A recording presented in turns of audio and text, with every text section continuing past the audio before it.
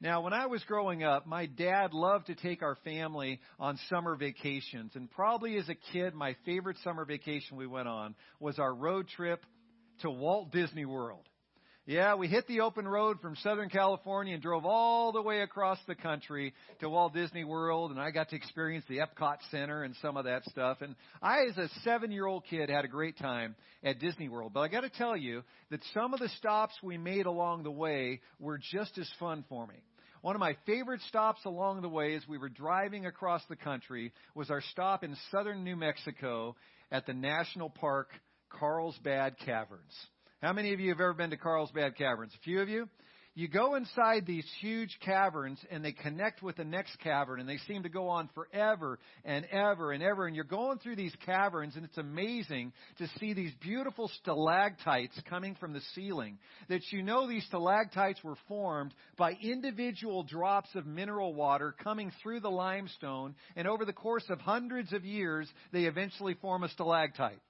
And then you look at the ground, coming up from the ground are the stalagmites that, once again, mineral water over the course of hundreds of years form these stalagmites. And sometimes so much time passes, the stalagmites and stalactites connect in the middle.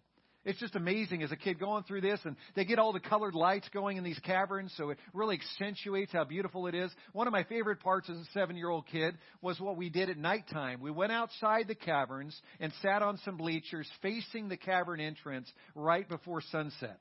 And if you've been there before, you remember what happens at sunset. Thousands of bats fly out of the mouth of the cavern over your heads going to look for their nighttime meal. And so as a kid sitting there with thousands of bats flying by, you might think that would freak me out. But I actually thought it was kind of cool. It didn't freak me out. But there was one thing that day that did freak me out. As we were going through the tour of the caverns, at one point, the tour guide says, "I'm going to turn off all the lights." And so we get in the caverns, and it's like 3, 2, 1, go. The switch is flipped, and it's pitch dark in there. I couldn't see my hand in front of my face. And that freaked me out a little bit. It only lasted a few seconds, but it felt like a lot longer, right? Because there's something about light that really brings us peace and security. After a few seconds, he flipped the light back on, and I could just feel my heart kind of leap inside my chest. Well, as we were looking at John chapter 8 last week, we saw that Jesus is the light of the world. Amen? We see that as we go back to the very beginning of creation in Genesis chapter 1, notice what God created on the very first day of creation in Genesis 1. Remember, God said, "Let there be light." On the very first day of creation, God created physical light to penetrate the physical darkness. And in John 8, Jesus reveals that He is the spiritual light that penetrates the spiritual darkness. That makes sense, doesn't it? And in John 8:12, Jesus declares, "I am the light of the world. Whoever follows me will never walk in darkness, but will have the light of life." So last Sunday we saw that in John 8, Jesus is there in the temple courts. The Feast of Tabernacles has drawn to a close. And as He's there ministering, Jesus' critics are starting to get pretty perturbed with Him. Jesus Christ says a few things to those religious leaders that for some reason they didn't like. For some reason, they didn't like it when Jesus said that they're slaves to their own sin. For some reason, they didn't like it when Jesus said that their father was Satan. Can you imagine they didn't like that? And so they're getting pretty perturbed. And the straw that breaks the camel's back is at the very end of the chapter where Jesus, in no uncertain terms, claims to be God Himself. At the end of the chapter, verse 58 of John 8, Jesus says, "I tell you the truth, before Abraham was born, I am." He uses that term, "I am," the holiest name of God from the Old Testament. So knowing that Jesus had just called Himself by the holiest name of God, the Jewish leaders pick up stones to stone Him to death. But Jesus, at the end of the chapter, slips through the crowd and leaves the temple grounds. And that's where we pick up this morning in verse 1 of John chapter 9. Please say amen if you're there. Amen. John chapter 9, beginning in verse 1. As He went along, Jesus saw a man blind from birth. His disciples asked Him, "Rabbi, who sinned, this man or his parents, that he was born blind?" We'll go ahead and stop there for now. Here in John 9, Jesus is in Jerusalem with His disciples. Somewhere outside the temple complex, they passed by a blind man. Now, if you were to skip down to verse 8, you'd find a few more details out about this blind man. We learn in verse 8 that he was a beggar. So evidently he sat beside one of the main roads there in Jerusalem, probably the road leading to the temple. That's where he would see the most traffic, or not literally see, but be able to experience the most traffic coming by, and would probably do best as a beggar. And so he's a beggar there at the side of the road, and as he's doing his thing, Jesus and his disciples come by. This man evidently did this day after day. In those days, they didn't have any ADA accessible jobs. So if you were crippled or if you were blind, sorry, there was no job you could hold back then.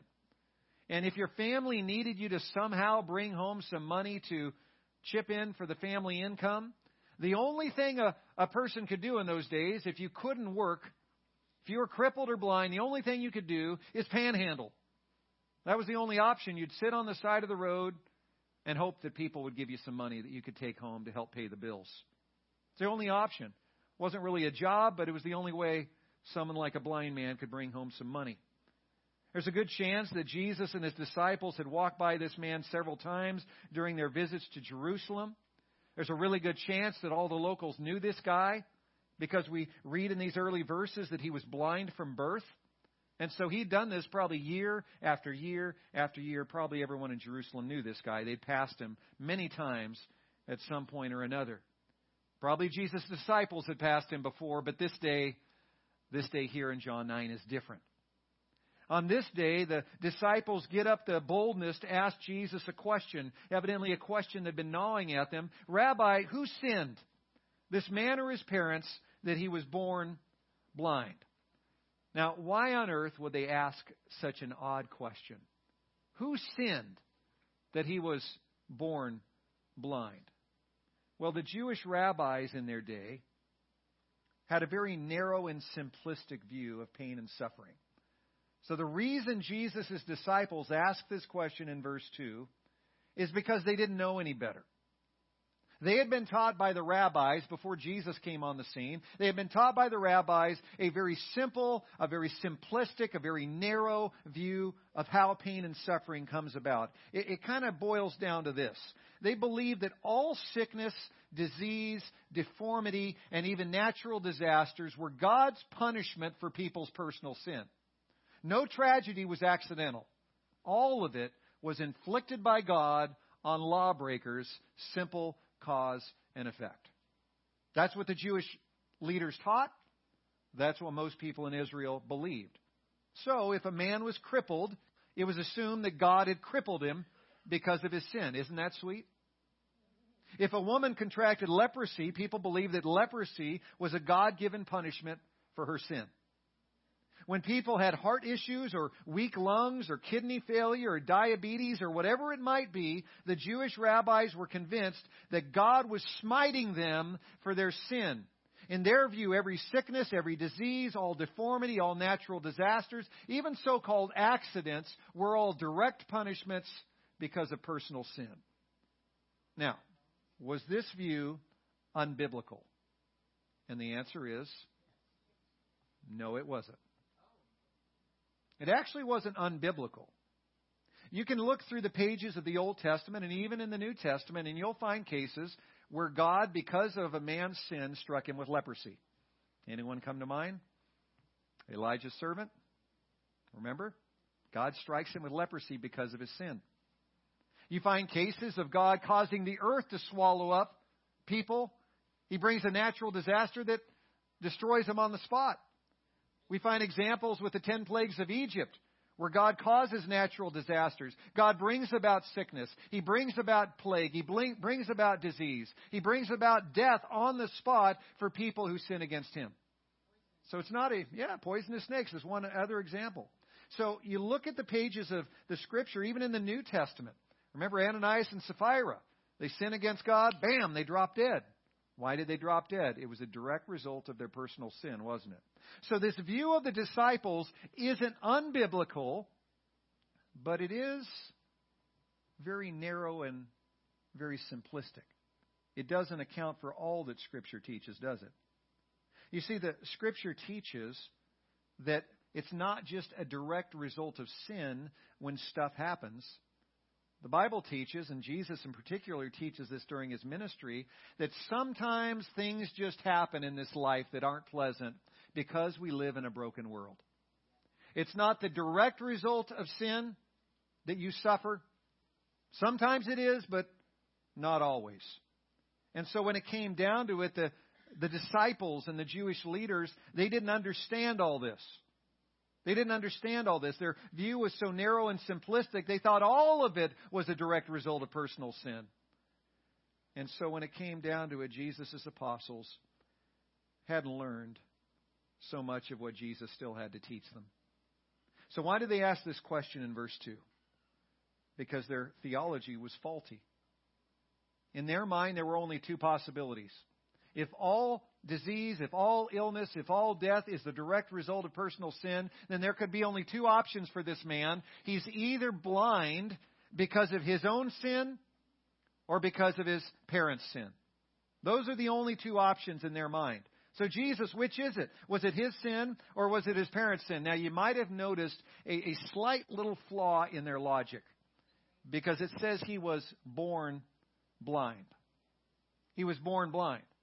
So are you saying, disciples, that this man is possibly being punished for sin that he committed in utero?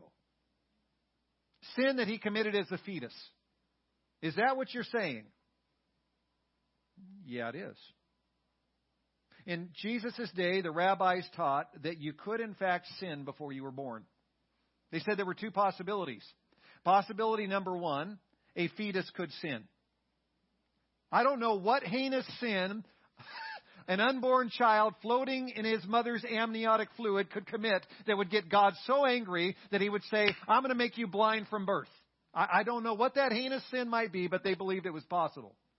And then other rabbis taught that you could even sin before you were in your mother's womb. You see, many Jews in those days had this hodgepodge theology that was a mixture of biblical theology and Greek mysticism and Greek fantasies. And so they would thrust these together, and some of these Jewish rabbis would teach that our souls existed before we were inside our mother's womb. They say that our souls existed. Some rabbis surmise that our souls existed as far back as the Garden of Eden.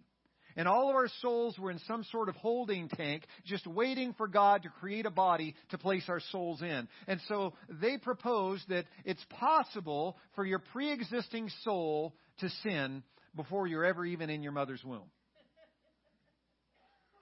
Is that biblical theology? No, it's not. It's a hodgepodge mixture of Greek mysticism and biblical teaching. And so they had these wacky views of what could happen before you were born.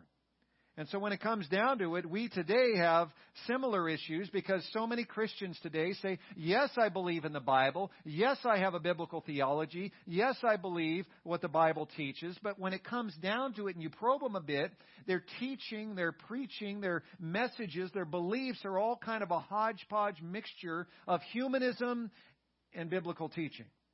You don't have to hunt very far to find some of the best-known TV preachers today that millions of people across the nation watch and listen to.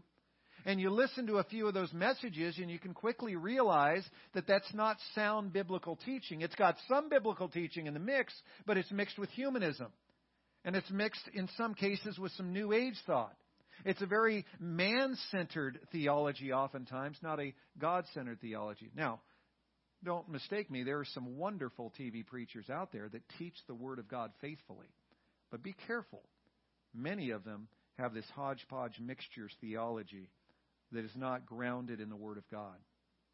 Warren Wiersbe writes, the disciples did not look at the man as an object of mercy, but rather as a subject for a theological discussion. It's much easier to discuss an abstract subject like sin than it is to minister to a concrete need in the life of a person. That's an excellent point. It's very sad to realize how shallow and simplistic the disciples' theology was, their theology of pain and suffering. It's pretty sad, isn't it? But even sadder is the fact that here in front of them was a man who desperately needed a touch from God. And they don't seem to have any compassion. They don't seem to have any mercy. He's just a subject for a theological conversation. That's pretty sad, isn't it? I like also how Chuck Swindoll puts it. He makes another great point. He says, the disciples saw the man's affliction as the just penalty of someone's sin, either his own or that of his parents. It's human nature to find someone to blame. Isn't that true? It's human nature to find someone to blame. These disciples were so focused on, who are we to blame for this man being blind on the side of the road? Whose fault is it? Not even a thought, it seems, in their minds that they might be able to do something to help the man. They're just curious about how he got that way and whose fault it was. Well, in verse 2, the disciples do ask Jesus this very misguided question, but it presents Jesus with a wonderful opportunity to cleanse their brains with the living water of the Word. Before moving on to verse 3, let me just say this very quickly. One of the reasons it is so important for you to read your Word every day and to make sure you're in church and receiving solid teaching from the Word of God. And as much as possible during the week, listen to other good preaching and good teaching and good sermons. And whenever possible, being a part of a Bible study group. One of the reasons those things are so important is because our brains are filled with lots of junk, aren't they? From the TV shows we've watched, from the music we've listened to, from the F-bombs dropped constantly by those around us, the conversations we overhear, all of this stuff is stuck in these craniums of ours. And the thoughts of the world need to be flushed out with the pure truth of the living water of God's Word. Amen? And so it's critical that we wash our brains with the Word of God. Don't just soak it in once or twice a month. Don't just open your Bibles once in a while. Make sure you're in the living water every day, because God has a lot of flushing to do. We have a hodgepodge mixture theology more than we might realize, because we have been desensitized to so much that we have heard and experienced in this world. Well, let's look at Jesus' view as he responds to the disciples' question beginning in verse 3. So picking up here in verse 3 of John chapter 9, we read, "Neither this man nor his parents sinned," said Jesus, "but this happened so that the work of God might be displayed in his life. As long as it is day, we must do the work of him who sent me. Night is coming when no one can work. While I'm in the world, I am the light of the world." Having said this, he spit on the ground. We'll get to that in a minute. Jesus responds to their question here. Think about it for a moment. The disciples and Jesus were looking at the exact same man. They're looking at the exact same blind man on the side of the road. But their perspectives were 180 degrees apart, weren't they? The disciples saw a man who was smitten by God. Jesus saw a man who was ready to be saved by God. The disciples saw a man who was to be blamed for his condition, but Jesus saw a man who could be delivered from his condition. The disciples saw a man whose best days were behind him. Jesus saw a man whose best days were yet to come. Completely different perspectives on the exact same man. I really like how the Message paraphrases verse 3. So a paraphrase is not an attempt to translate the words accurately. A paraphrase tries to come up with some sort of dynamic equivalent to explain the general idea of a verse. And so this is how the Message paraphrases verse 3. Jesus said, "You're asking the wrong question. You're looking for someone to blame. There is no such cause-effect here. Look instead for what God can do." Now, one of the reasons I like this paraphrase is because it tackles a couple of the common questions that we have when we read a translation of verse 3. There are a couple questions that Christians have asked consistently over the centuries when reading verse 3. The first question goes like this: Is Jesus saying that the blind man and his parents have never sinned? Because they ask him that question in verse 2, who sinned, this man or his parents, that he was born blind? And Jesus says what in verse 3? Neither him nor his parents sinned. And so Christians ask this question: is Jesus saying these three people never sinned? And the answer is no, he's not. Those two parents of this blind man had sinned, and they had sinned a lot. The Word of God is very clear in Romans 3:23, "For all have sinned and fall short of the glory of God. Amen? All have sinned. Was this blind man a sinner? Absolutely. He had sinned many times. All three of them, him, his mom, his dad, all three had sinned many times. Jesus' point is, the man is not blind because of those three individuals' sin. Right? His point is not that they had never sinned. His point is their sin did not lead to his blindness. There's a second question that Christians ask after reading verse 3. Is Jesus saying that God caused this man to be blind so that down the road Jesus could heal him? It kind of sounds that way in the NIV or in the King James or in the ESV, doesn't it? This man is not blind because of his or his parents' sin, but this happened so that the work of God might be displayed in his life. Kind of sounds like Jesus is saying God caused him to be blind so that later on down the road Jesus could heal him. God the Father was setting up Jesus for a miracle. Wasn't that nice of God the Father? No, that wouldn't be nice, would it? That would be cruel and unusual punishment for this blind man. For God to make him be who knows how many years blind so that Jesus down the road could be the hero and heal him, that would be unjust. That would be cruel. And our God is not unjust or cruel. So the answer to that second question, is Jesus saying that God caused this man to be born blind so that down the road Jesus could heal him? The answer is once again no. No. God's not cruel. He's not unjust. He didn't prevent it from happening, but he didn't cause it either. Sometimes things just happen. Jesus reveals that his blindness presents a golden opportunity for God's good work to be displayed in his life. Look at verses 4 and 5 again. Jesus makes it clear that as long as there is breath in his lungs, it is his job to be the light of the world. It's his job and it's his followers' job to be light in the darkness. And this blind beggar presents the perfect opportunity for Jesus and his disciples to light up someone's dark world. Amen? Did God cause him to be blind? No, he didn't. But Jesus Christ had an opportunity to shine light into the darkness that this man was experiencing. Well, let's pick up in verse 6 where it gets really good. Picking up in verse 6 of John chapter 9. Having said this, Jesus spit on the ground, made some mud with the saliva, and put it on the man's eyes. Go, he told him, wash in the pool of Siloam. This word means sent. So the man went and washed and came home seeing. His neighbors and those who had formerly seen him begging asked, isn't this the same man who used to sit and beg? Some claimed that he was. Others said, nah, he only looks like him. But he himself insisted, I'm the man. How then were your eyes open, they demanded. He replied, the man they call Jesus made some mud. He put it on my eyes. He told me to go to Siloam and wash, so I went and washed, and then I could see. Well, where is this man? They asked him. I don't know, he said. Oh, what a great passage. Remember that there are 7 sign miracles recorded in the Gospel of John. This is the 6th of those. And we've talked about this in prior weeks. When you see a sign miracle in the book of John, you ask the question, what does the sign point to? Because a sign miracle is recorded in this book to reveal something about who Jesus is and what he came to earth to do. So what is this sign miracle, opening the eyes of the man born blind? What does it reveal about Jesus? Well, this specific sign miracle confirms the truth that Jesus is the light of the world. Amen? The best way for Jesus to demonstrate that he is the spiritual light of the world was by giving sight to a man who had spent his entire life in physical darkness. As we study the 4 gospel accounts, Matthew, Mark, Luke, and John, you can count up more than 30 separate miracles that Jesus performed.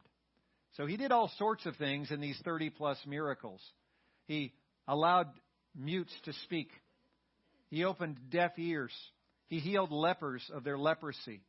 He healed a woman with an issue of blood at one point. He healed another of dropsy. He even raised a couple from the dead. But what is the most common type of healing that Jesus performs in the Gospels? Do you know? He heals a man or a woman from blindness. Isn't that interesting? It's the most common repeated miracle of Jesus in the Gospels. Why is that? And there is a reason, of course, as you might guess. Jesus didn't do things by accident. If you go back to the prophet Isaiah, you'll find several places in Isaiah where it's prophesied that the coming Messiah will show himself to be the Messiah by opening the eyes of the blind. A few quick examples. Isaiah 29, verse 18 says this, "The coming Messiah, in that day, the deaf will hear the words of the scroll, and out of gloom and darkness the eyes of the blind will see." You go down a little bit further in Isaiah, and you find in Isaiah 35, "Then will the eyes of the blind be open, and the ears of the deaf unstopped. Then will the lame leap like a deer, and the mute tongue shout for joy." And then you go and look at one more in Isaiah chapter 42, verse 7. Speaking of the Messiah, "He will open the eyes of the blind, free the captives from prison, and to release from dungeon those who sit in darkness." So you see this over and over again in the prophet Isaiah. The coming Messiah will open the eyes of the blind. That's one of the indications and proofs that he is exactly who he claims to be. So Jesus' miracle here in John 9, it really serves a few purposes. For starters, it's an act of much-needed compassion shown to a man who desperately needed a miracle. But not only that, it proves that Jesus is both the light of the world and the promised Messiah. Amen? Now let's talk about what Jesus does before healing the man, because honestly, it's a little weird and it's a little gross. Look again at verse 6.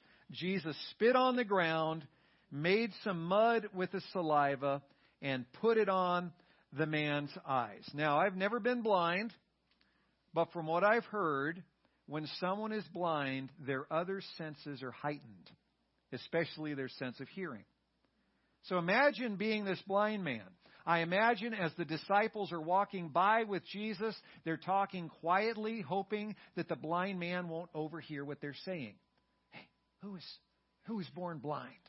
This man or his parents? Or who has sinned, this man or his parents, that he was born blind?" But the guy had a heightened sense of hearing. He probably heard everything the disciples were saying. And then Jesus, beginning in verse 3, as Jesus answers their question, he hears what Jesus says. "Neither this man nor his parents sinned, but he was born blind so that God's will, God's work could be displayed in his life. I am the light of the world." And so the blind man is in all likelihood hearing all of this. And Jesus says, "I am the light of the world." And the next thing the blind man hears is,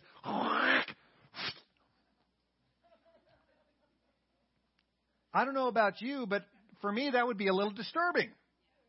He's just said that God's work is going to be displayed in my life somehow. He's just claimed to be the light of the world. I've overheard some of the rumors about Jesus being this miracle man. What's up with a... Now, back in those days, that wouldn't have been quite as gross as it is for you and me. If someone spits, and then all of a sudden you feel something wet and moist and weird on your eyeballs, you would probably head for the hills, wouldn't you? That's pretty gross, because in our culture, saliva is looked at as unsanitary, gross. One of the most insulting things you could ever do to someone in America is spit in their eyes, right? It's one of the most insulting things you could do in Western culture. But in those days, not so much. Do you know, for most of human history, saliva has been valued for its medicinal purposes? It's true. Dogs aren't stupid after all for licking their wounds. Studies in recent years have actually shown that saliva has some antiseptic and healing properties. Have you ever noticed that sores inside your mouth heal faster than on any other part of your body? Saliva is one of the reasons for that. Have you ever noticed that when you get a boo-boo on your finger, one of your first reactions, without even thinking about it, to stick it in your mouth and suck on the boo-boo? Ever notice that mom, when the little toddler comes in with mud on his cheek or a little scrape, licks her thumb, starts rubbing his cheek? Why is she slapping spit all over the poor kid? I thought she liked him. Well, there's a reason. Because there is some healing properties within saliva. And so in those days, saliva was one of the most commonly used things by Dr. Mom. So when he hears, and Jesus kind of rustling in the dirt a little bit, and the next thing he feels is something cool and weird on his eyes, he wouldn't have been quite as grossed out by that as we would have been. Now, Warren Wiersbe suggests that there were a couple reasons why Jesus used clay and mud in the process of bringing the healing. Warren Wiersbe suggests, first of all, that it was a matter of incarnation. If you go back to Genesis 1, and then read about the creation of man and woman, and then you go to Genesis 2, where it gives a few more specifics. God made man out of the dust of the ground, right? And so, incarnation, God brought man out of the dust of the ground, and so it would stand to reason that Jesus uses the dust of the ground to create sight in a man who had never had sight. And so it's linking himself back to Genesis 1 as the creator. That makes sense, doesn't it? Wiersbe suggests there was a second reason. It wasn't simply a matter of incarnation. It was also a matter of irritation. You've all experienced this.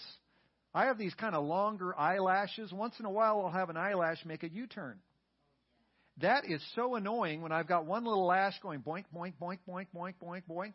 Kind of like the Three Stooges. I feel like I'm getting boinked in the eye by this thing. And so what do? I go to a sink, I run the water, and I'm trying to flush out this thing. You're out in a dust storm. When a dust devil comes by, you get something in your eye. Or maybe you're out there with the skill saw guys and you're cutting some 2x4s. You get some sawdust in your eye. What do?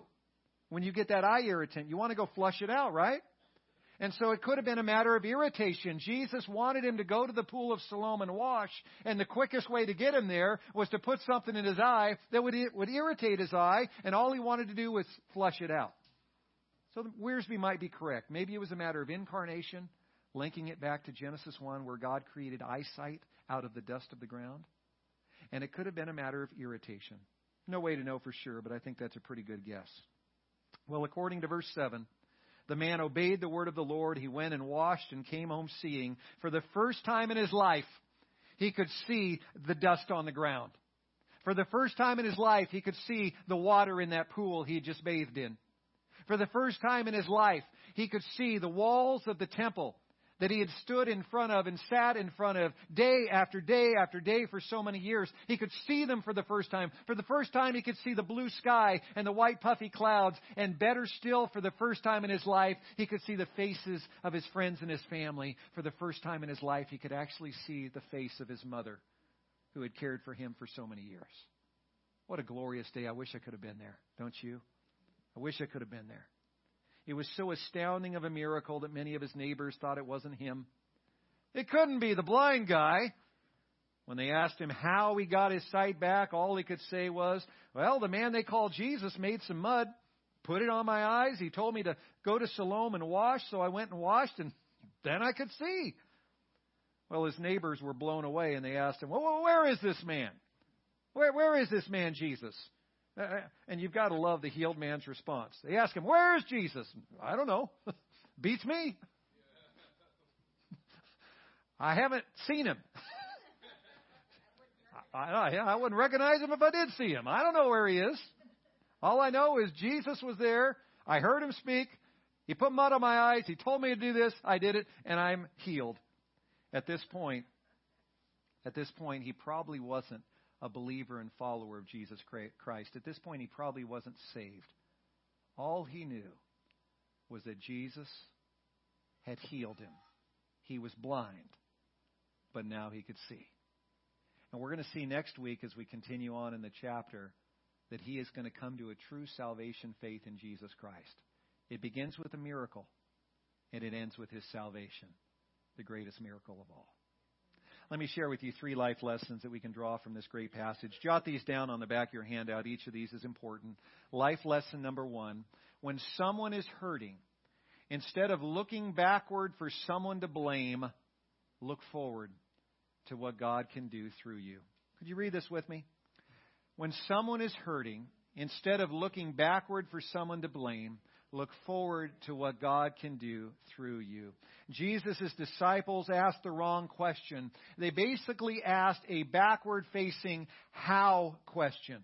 How did this guy end up as a blind beggar? How did he get this way? The backward-facing how question isn't necessarily a bad question. Not a bad question, but Jesus reveals here that for those who are called to be the light of the world, that is him, and that is you and me as followers of Christ. For those of us called to be lights of the world, there's a much better question than that backward-facing how question. And that's the forward-looking why or who question. Who can make a difference in this man's life? Who can make a difference in this man's life? And the answer always is the same. Jesus Christ can through you. Through you. Think about the applications of this in your day-to-day life.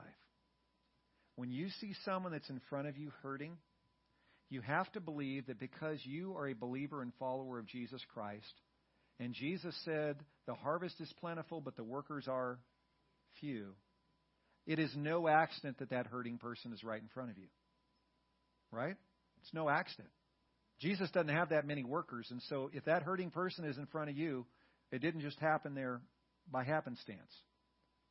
If there's a hurting person in front of you, I want you to get into the habit of asking that who question. Who can help this hurting person in front of me? And I want you to hear him consistently answer you in the same way. Who can help them? I can help them through you. This goes for someone under your roof who's hurting, someone in your family, maybe a next-door neighbor, maybe a coworker, maybe someone in your school if you're a student. This even goes for that person standing in front of you at the Dollar Tree. Who's going to help this hurting person, God? And his answer, I'm going to help them through you. It's Jesus' specialty to help people. But for far too long, Christians have said, Jesus, help them. And then we turn around and go away and don't realize that Jesus was just about to answer that prayer through us. Don't make that mistake. Jesus wants to be their help through you. Life lesson number 2. Hurting people need doctors, not detectives and philosophers, right? Read that with me. Hurting people need doctors, not detectives and philosophers. Sometimes we Christians are all talk, and no action, right? Sometimes we do a whole lot of talky, and very little helpy. It's true. We can complain all day long about whose fault it is that this, that, or the other happened. We can be very good at pointing fingers and playing the blame game. We can blame people for all sorts of things. Christians get together and we talk about whose fault it is that our nation is in a moral decline. Who's to blame for the rise in homelessness? Whose fault it is that there's so much violent crime in Victorville? Who's to blame for the litter in the Walmart parking lot? Man, that drives me crazy. And we can sit around and we can gripe and complain and point fingers. So you have to ask an important question. Are you going to sit around and play detective and philosopher, or are you going to roll up your sleeves and help fix some of those problems? Any of us can sit around all day and pontificate about whose fault it is and point fingers at whoever we think might be to blame. But we got to roll it up and get it done, don't we? Roll up those sleeves and get to work. Think about it. If this blind beggar needed a philosopher, Jesus could have done that beautifully. If this blind man needed someone that was an excellent historian, someone who could point fingers, man, Jesus could have been his man. Why didn't Jesus play detective or play philosopher? Because it wouldn't have helped the man a bit. Do you realize Jesus, as the creator of the universe, knew the inner workings of the eye better than anyone? Jesus basically had a PhD in ophthalmology. Imagine, they ask him the question, who sinned, this man or his parents, that he was born blind? Well, let me begin a 12-part lecture series on the inner workings of the human eye. And that man on the side of the road, he could have listened to every word of Jesus during that 12-part lecture series, and he would have gotten to the end of it, and it would have done him absolutely no good. Right? So notice, Jesus doesn't give a history lesson. Well, let me tell you about the history of this young man in utero and what transpired during the pregnancy that helped bring about the blindness. He doesn't give a history lesson. He doesn't play philosopher. He doesn't play PhD in ophthalmology. He could have done any of those things, but it wouldn't have done that man any good. What does Jesus do? He talks very, very briefly and then gets to work. Right? He gets to work. That man needed healing. So Jesus didn't do much talking. He started working. And Christ calls us to do the same. Get to work. Finally, life lesson number 3. When God does something amazing in someone's life, it's not time for an interrogation. It's time for a celebration. Read that with me. When God does something amazing in someone's life, it's not time for an interrogation. It's time for a celebration. How sad that so many of the healed man's neighbors chose to be wet blankets when he had such wonderful news to share. They were wet blankets. Let's not make the same mistake. Sometimes we want to know all the details and we're just, playing detective. We're interrogating the person that is just excited about Jesus. Sometimes someone accepted Jesus and their theology might be a little off. And so we're wanting to correct them and set them straight and do all that. There's time for that later. Sometimes we just need to celebrate with the person that God has just blessed and healed. Amen? Amen. Sometimes Christians in the church, we can be wet blankets. Sometimes we can be very good at interrogating and very poor at celebrating. So especially this Thanksgiving week, there are so many things to be grateful to God for. There's so many things to be thankful for. And the person next to you, their praises and thanks will probably be a little bit different than yours. Don't ignore them. Don't change the subject. Savor those thanks and praises. And you celebrate the goodness of God with them. Heads of families, let me give you a challenge as you sit around the Thanksgiving table this week. Most of you are probably doing that on Thursday because of crazy work schedules. Some of you may be doing it tomorrow or on Wednesday or next Saturday. But whenever you sit around the table with family and friends to share a Thanksgiving meal, let me encourage you to have everyone go around the table and share some praises and thanks to God. And you celebrate the goodness of God and what He has done. Lord Jesus, thank you for your mercy on this man. Lord, it still seems a little strange to me that you hawked a loogie in the dirt to help bring about that healing. It still strikes me as a little gross, but I know there's a reason for everything you do. And so, Lord, that must have been the perfect thing to do in that instance. We thank you for doing that. Thank you, Lord, for not wasting the blind man's time with a history lesson or philosophizing. Thank you for not giving a 10 or 12-part lecture on ophthalmology. Thank you for keeping it short and sweet, declaring yourself once again to be light in the darkness, and for having mercy and compassion on that man who needed it so badly. Help us to do the same. Help us to not be all talk and no action. Help us to speak and then act. Help us to speak and then share compassion. Lord, when people are in front of us who are hurting, please remind us to ask this question: who can help this hurting person? And I pray that you would respond so clearly, I can, and I'm going to do it through you.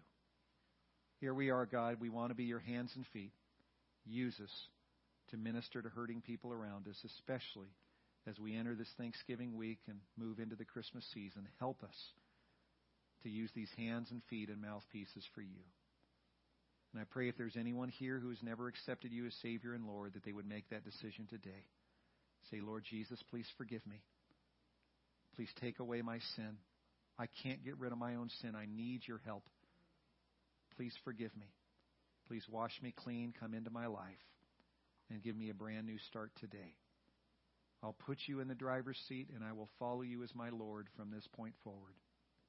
I'll obey you in baptism. I'll obey you by obeying your commands. And I will serve you and tell others about you until you call me home to heaven. In Jesus' name, amen.